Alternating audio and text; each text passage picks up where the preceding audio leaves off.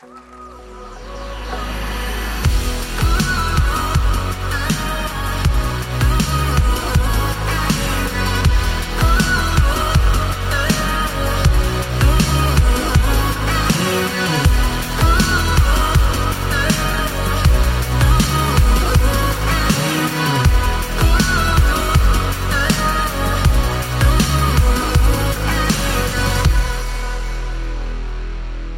morning, River Valley. Everybody stand up. Let's all stand up. Come on, let's pray before getting in the Word of God. I just love you guys so much. So proud to be Uncle John at River Valley, right? Papa Rob, Mama Becca, they're in Tanzania right now, blowing it up over there. I am so excited about what you guys are doing around the world. Do you know that we just had our Messenger Cup and in just 35 minutes raised $2.1 million? Do you know that River Valley was a huge part of that? Literally, you're going to be resourcing pastors and leaders all over the world because of Pastor Rob and Pastor Becca's passion to reach the world. And then they have such a passion to reach Minnesota. I mean, just come on. 8 campuses now, 9's getting ready. St. Paul is coming along. I love that. Isn't that amazing? So this is why God is blessing the Vikings.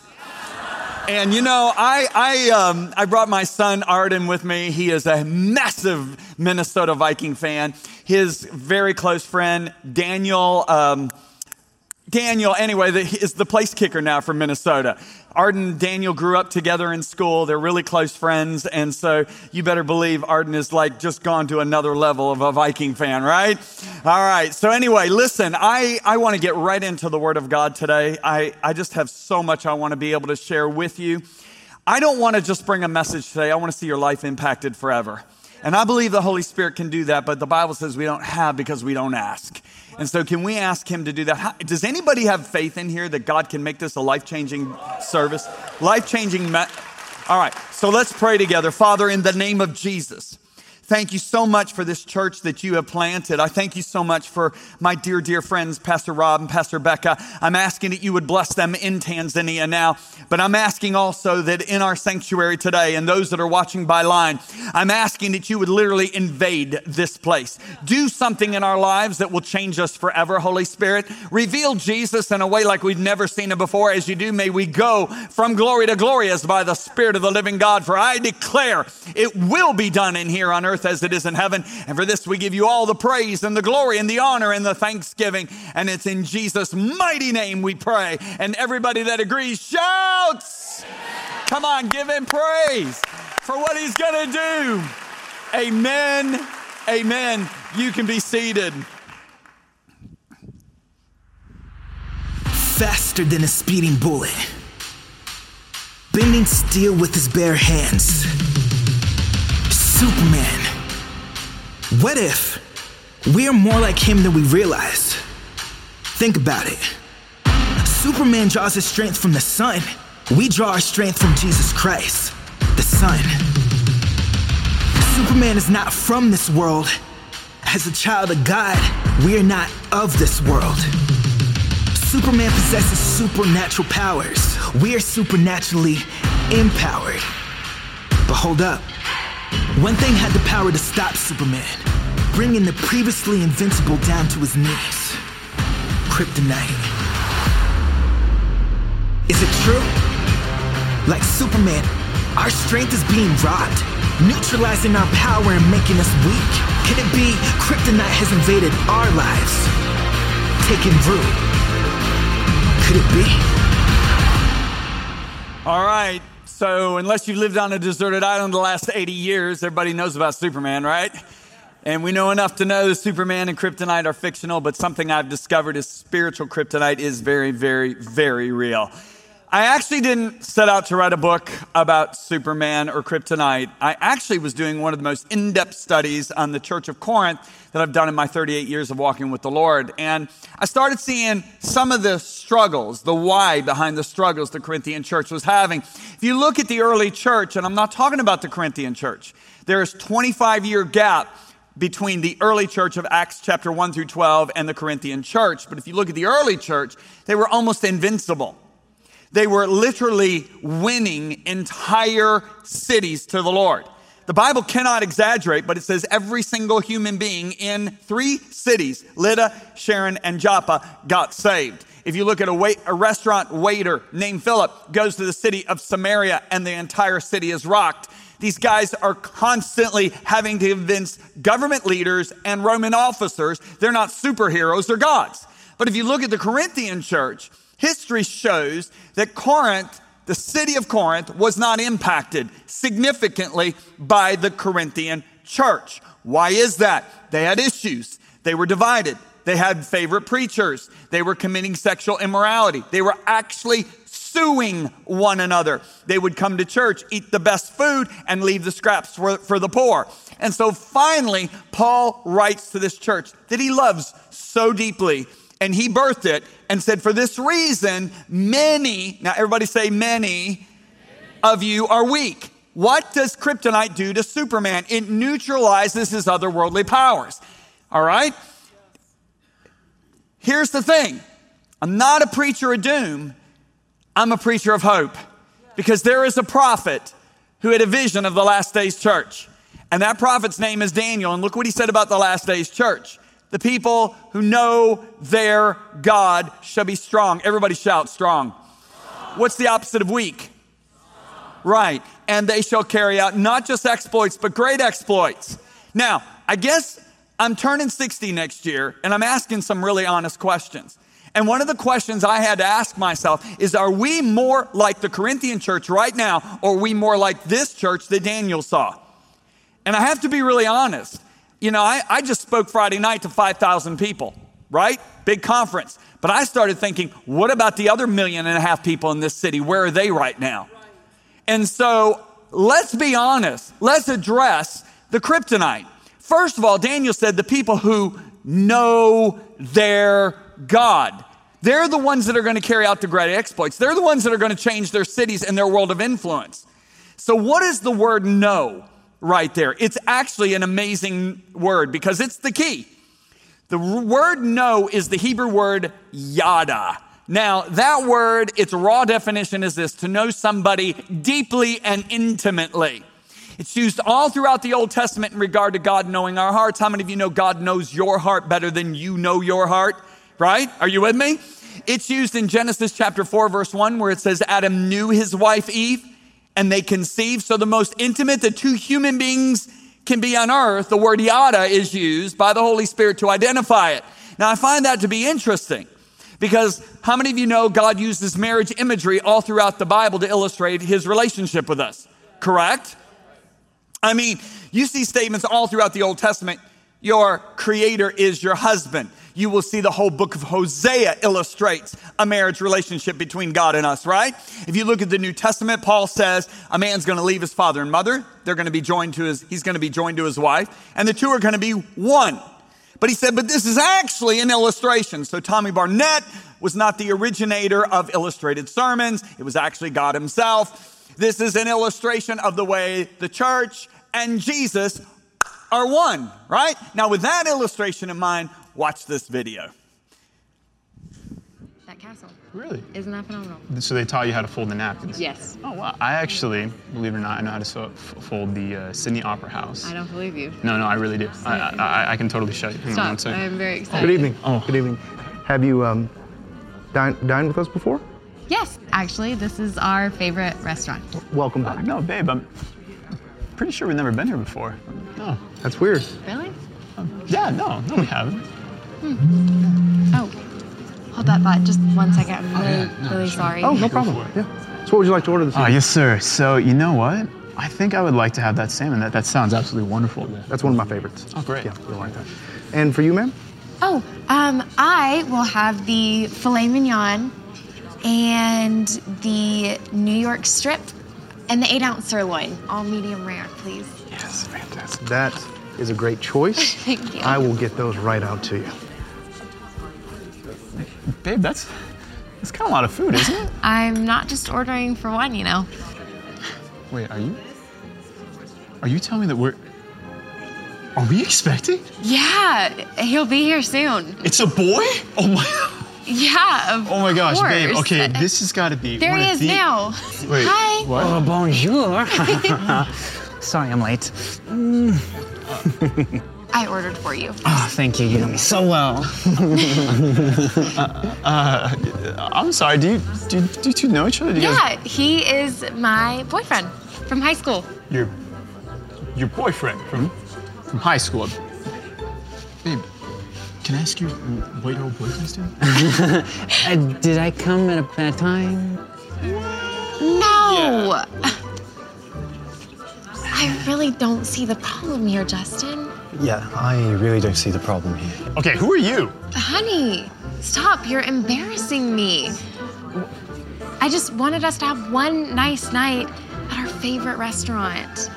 Okay, first of all, I've never been to this restaurant. And second, what is going on? Hey, babe. Sorry, I'm late. Did I miss anything? Okay, seriously? Hey, you take your hand off her and you. What is going on? Just sit down. It's all right. It's all right.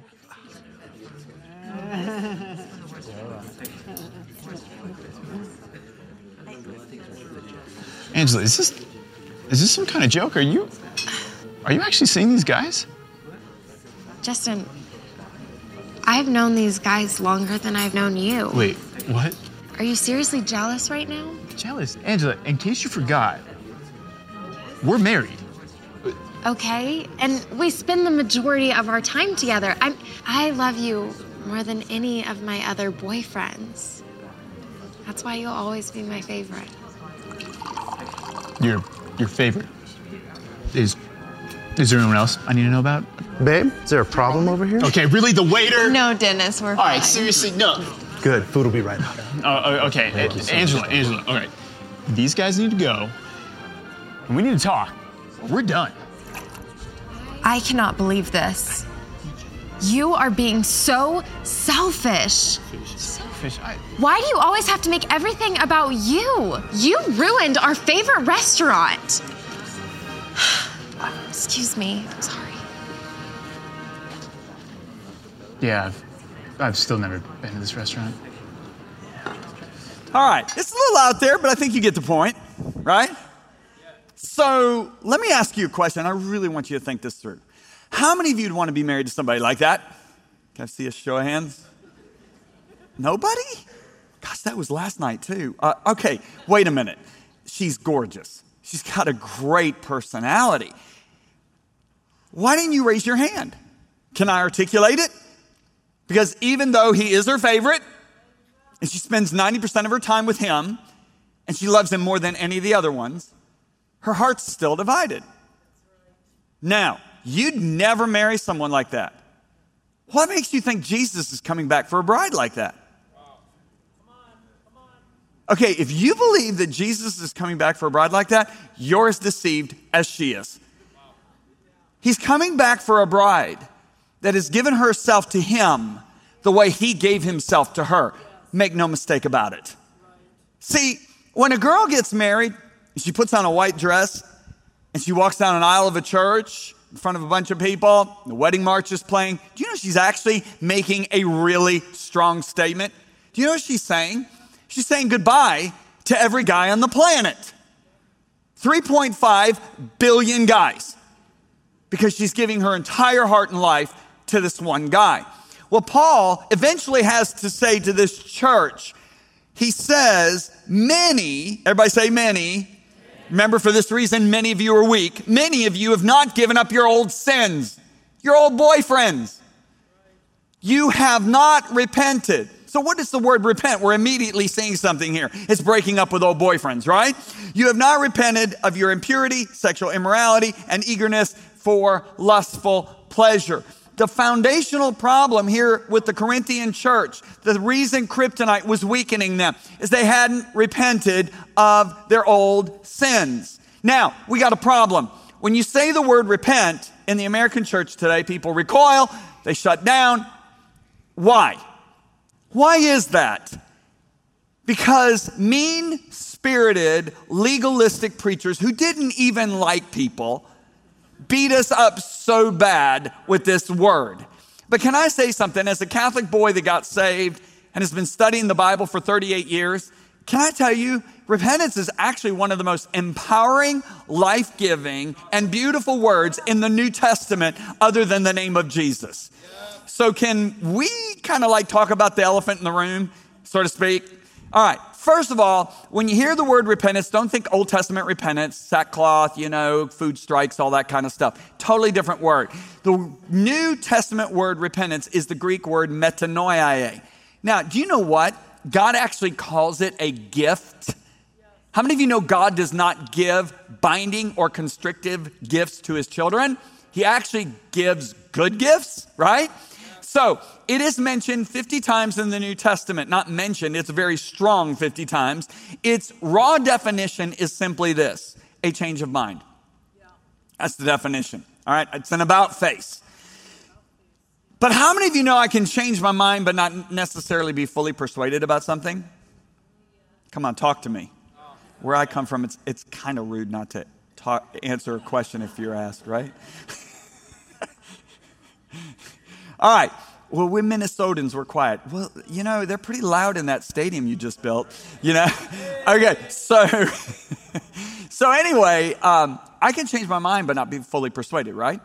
So it's got to go deeper. If you look at Baker's Encyclopedia, it defines it this way: it's a change in the whole personality. Now, I love that. So repentance is a change of mind, but it goes deeper. It goes to the will, it goes to the emotions, it penetrates the heart.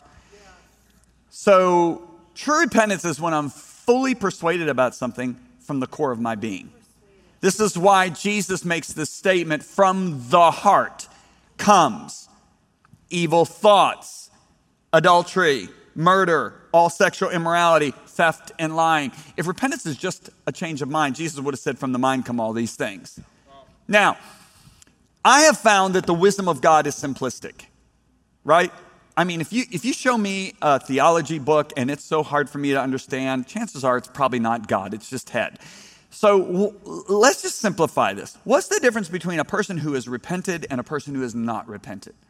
The unrepentant person, let's start there, says this: I choose what is good, best, and right for my life.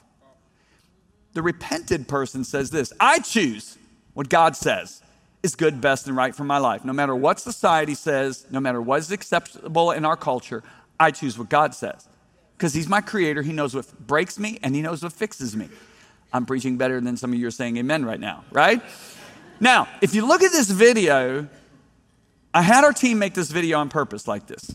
Did you notice that both of them were equally shocked by each of their behaviors? It wasn't just he was shocked by her inviting all her old boyfriends. She was just as shocked. She accused him of being jealous and selfish. In fact, she got so upset, she left the table. Now, how could this ever happen in real life? The only way this could ever happen in real life is if the people in Angela's life, and when I say the people in her life, I'm talking about her teachers, her friends, her family. If the people in Angela's life never once told her as she was growing up that in order to enter a marriage covenant, you have to break up with your old boyfriends. If they never tell her that, she's shocked by his behavior and will accuse him of being selfish. When I look at the way we preach the gospel today in the United States, okay? Now listen, I mean, we almost sell Jesus like a used car salesman. Now, if you're a saved used car salesman, I'm not talking about you.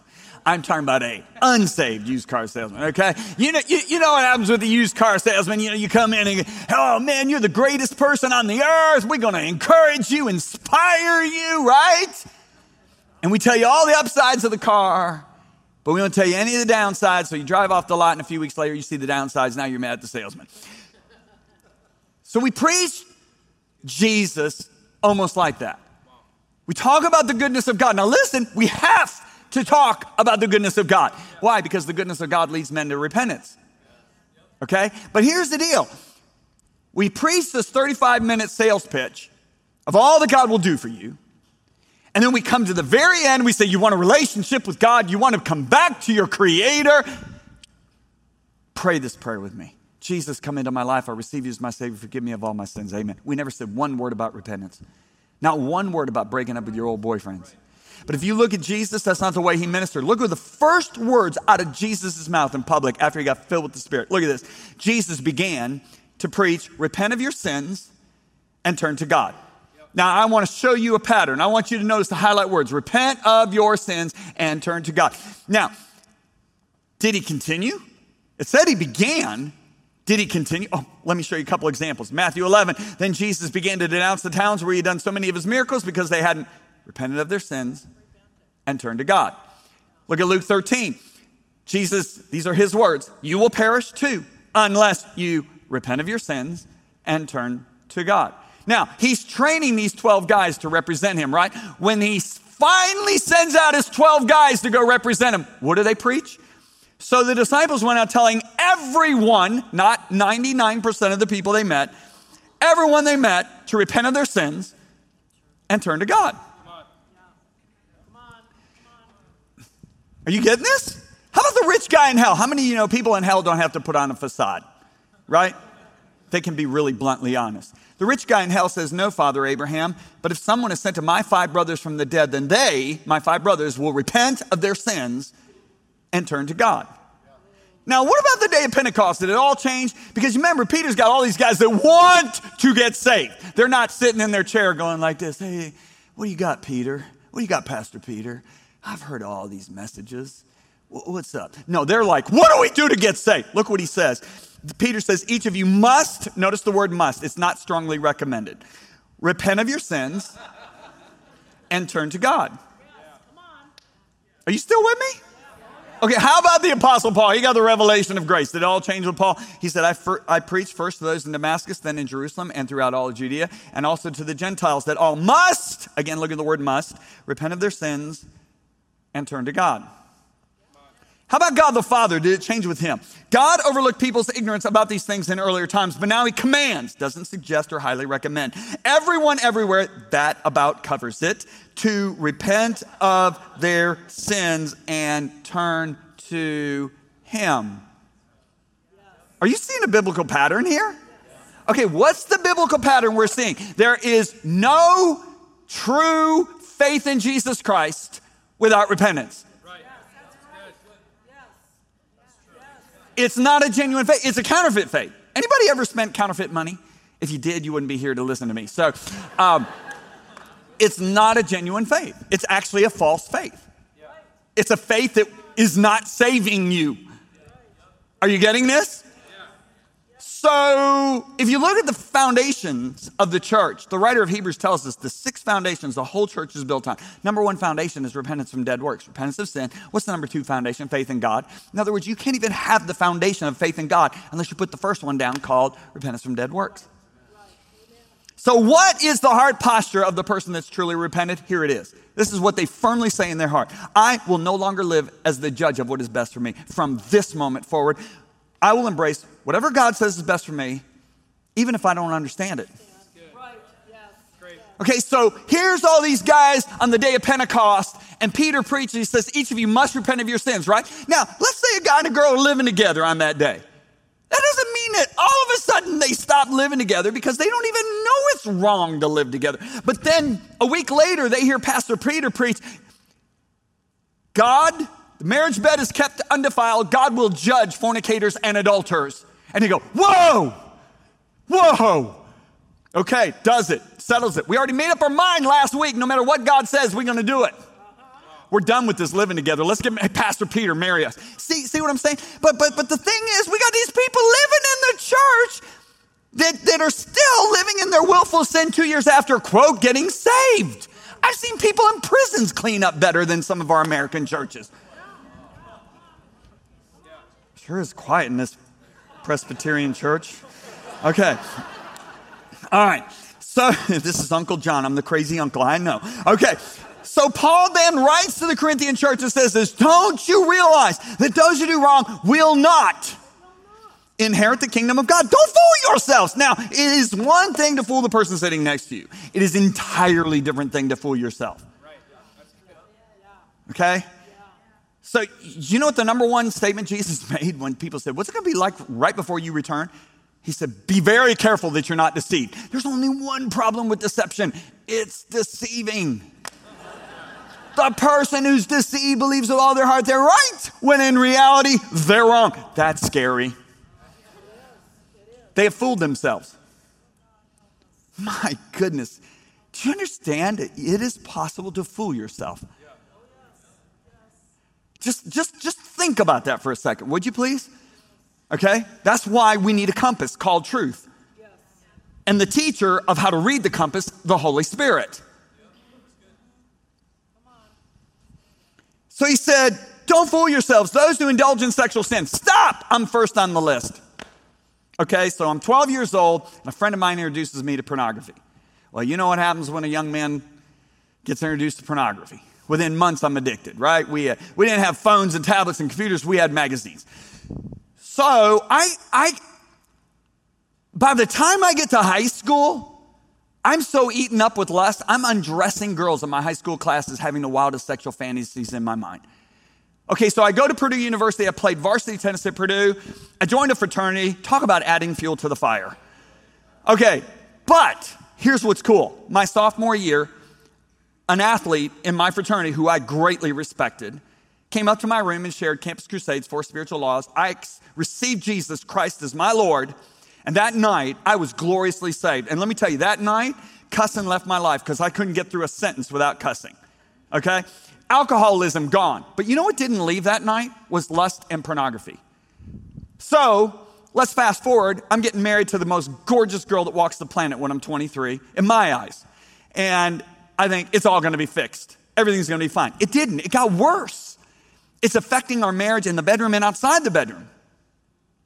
So now, a year after we get married, I'm 24 now, and I start to work for our church. And our church had 450 paid staff members. We were one of the best-known churches in the United States. My job was I picked up all the guest speakers. We had every well-known minister of the gospel coming to our church from around the world. And one of the guys that came in frequently, and I got really close with him, was a guy named Dr. Lester Summerall. He probably had the most powerful deliverance ministry in the 20th century in the planet, okay? And so we're alone in the vehicle, and it's the fall of 1984. It was September of 1984. And I open up. I said, Dr. Summerall, I'm bound to lust and pornography. And boy, did he let me have it. Oh, my goodness. First thing he says, stop it! He was gruff, okay? And I was like, I'm trembling, but I wanted it because I wanted out. And I listened to every word he had to say. I'm so thankful. He can look at me and say, oh, you're a young man. You got testosterone surging through you. Man, 70% of the males in America look at pornography. John, chill out. I mean, 50% of the pastors in America look at it at least once a month. True statistic right now. He didn't do that. He let me have it. Told me what the Word of God said.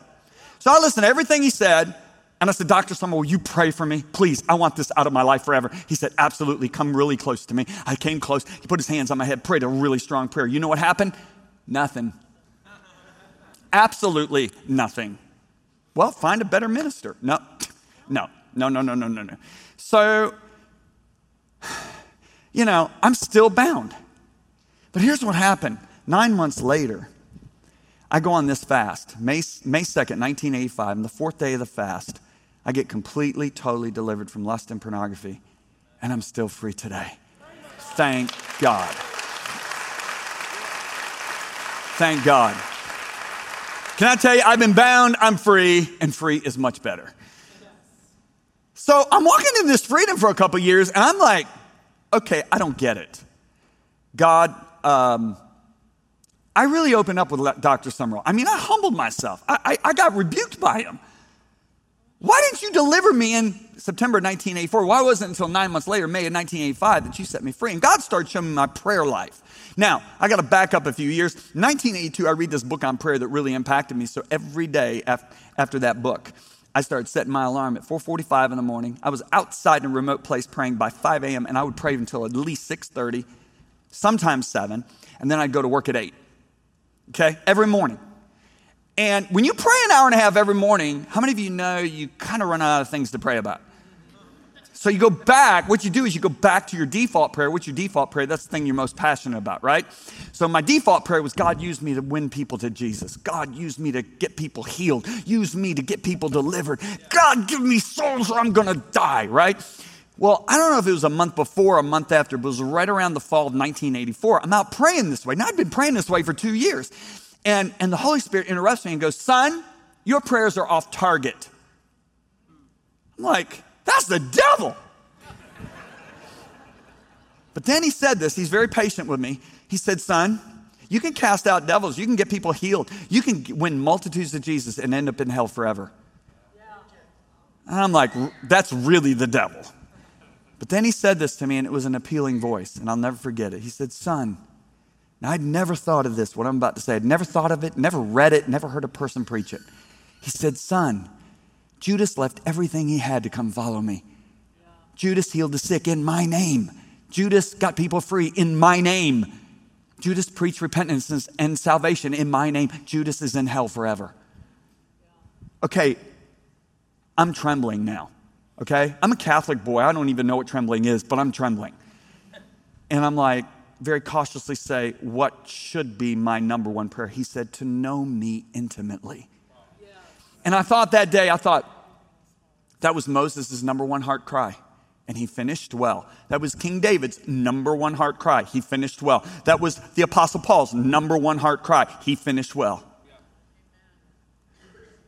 So I started praying, God, I want to know you the best a man can know you. I want to please you the best a man can please you. I want to love you the best a man can love you. I want to know your heart. I want to love what you love. I want to hate what you hate. What is important to you, I want it to become important to me. What is not so important to you, I want it not so important to me. I want to walk with you. And that became my number one prayer. You say, what does this have to do with you getting free from pornography? It has everything to do with me getting free from pornography. Because look what Paul says. He says, for same Corinthian church, for godly sorrow, everybody say godly sorrow, produces repentance, leading to salvation. That word salvation, one of the meanings is deliverance. I'm talking about my deliverance, all right? Let's go there. Not to be regretted, but sorrow of the world produces death. Now, look up at me. Two sorrows. Now listen carefully. They're both genuine sorrows. Please understand, it's not one sorrow is real, one sorrow is fake. They're both genuine. Okay? What's the difference? You can see the difference in the life of two kings. King Saul disobeys God. That's the root of all sin. Hey, Adam didn't jump in bed with a prostitute in the garden. He just disobeyed God. So Saul sins. The prophet Samuel comes to him, backs him into the corner. That's what prophets do. Saul goes, I've sinned. He confesses it. I've sinned. Right? Right? But you know what the next words out of his mouth were? Samuel, honor me in front of my leaders and my people. In other words, you've embarrassed me publicly. The focus of his sorrow is him. King David commits adultery. To cover it up, he murders the woman's husband. Unthinkable. Prophet Nathan comes to him, backs him into the corner. David goes, I've sinned against the Lord. Falls on his face, couldn't care less what the people and his leaders thought. And he stayed on his face 7 days, and he cries out, against you and against you only have I done this. The focus of his sorrow was him. Worldly sorrow focuses on you. What are the consequences of what I've done? Will I lose my marriage? Will I lose my position in ministry? Will I lose my position? Will I be judged? Will I burn in hell forever? Godly sorrow focuses on him. I've hurt the heart of the one I love. God showed me when I opened up with Dr. Summerall in the fall of 1984, he said, son, you were scared that sin was going to keep you from the international calling on your life to preach the gospel. He said the focus was you. He said, but after 9 months of crying out to know me intimately, he said, when you went into that fast, your heart was breaking because you were hurting my heart. He said, that was the godly sorrow that produced the repentance that led to your deliverance. That's where you clap.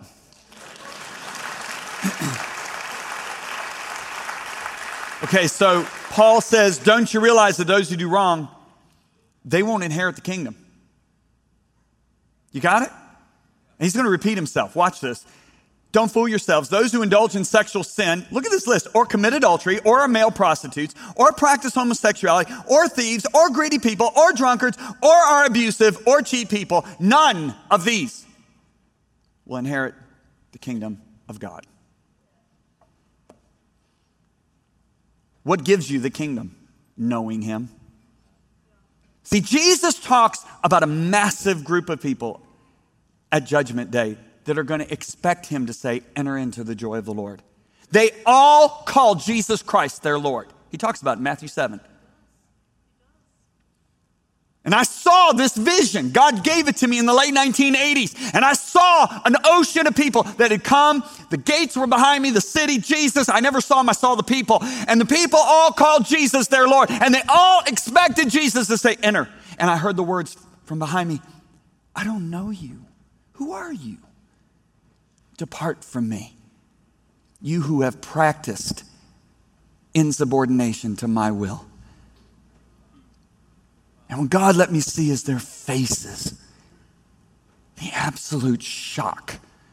And what he did is he put a passion in my heart, not for the lost on the street only, but he put a passion in my heart for the lost in the church. Those who haven't broken up with their old boyfriends. Those who think they're saved because somebody told them they were saved because they prayed a formula sinner's prayer, but they never broke up with their boyfriends.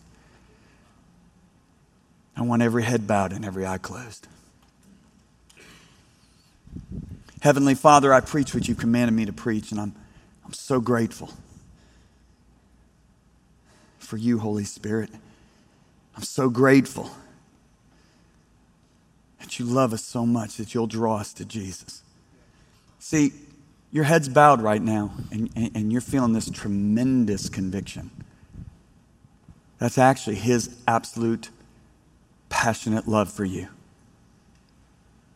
See, Jesus made a statement. He said, their eyes they have shut, their ears they have closed, their heart they have hardened, lest I should heal them, lest they should repent and I heal them. You have to understand, if you don't feel anything right now, one of two things: either you're really walking with Jesus, or your heart is so hard it's unreachable by the Holy Spirit. Yeah, you'll leave. The conviction will be gone, but you'll be harder later. God will never force you into a relationship with him. Never. Never will he do it. His arms are wide open.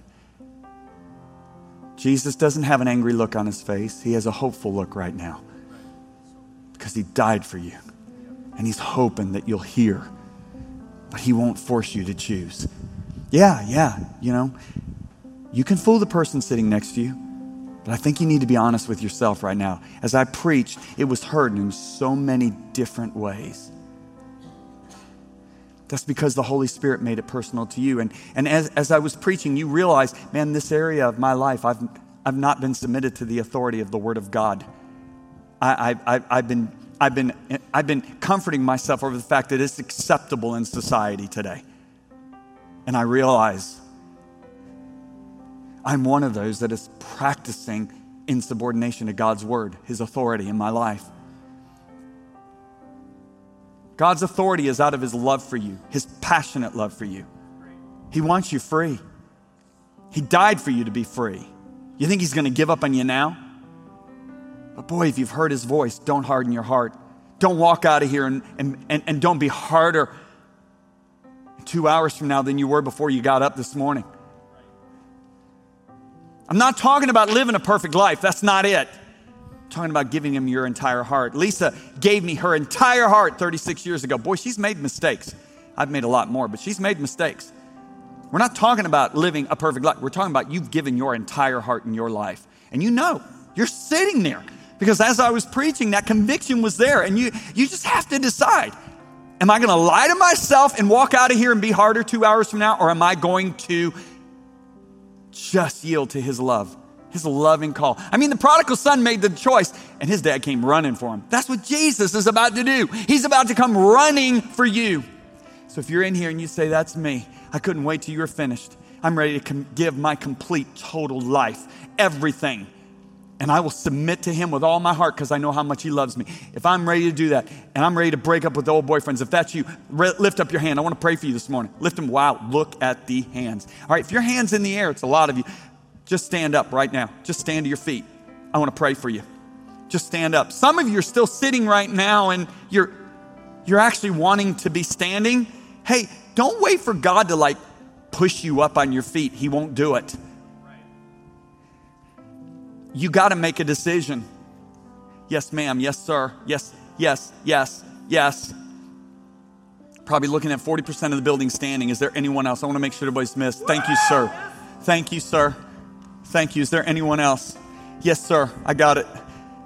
Let me tell you something. Heaven's having a party right now because you're about to enter life like you've never known it before. I want you to pray this prayer with me. I want you to pray this. Just say this from your heart, I want you to speak it out loud so your ears hear this prayer, okay? Are you ready? Pray this. Everybody that's sitting, help them. Let's pray this out loud. God in heaven, thank you so much for speaking to me today.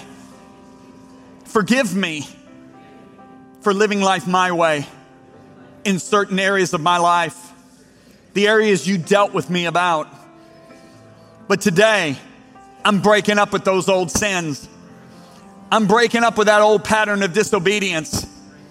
And I'm giving my heart completely to you. And I will become one of your passionate servants that wants to obey you. Say it. I will become one of your servants that passionately wants to obey you.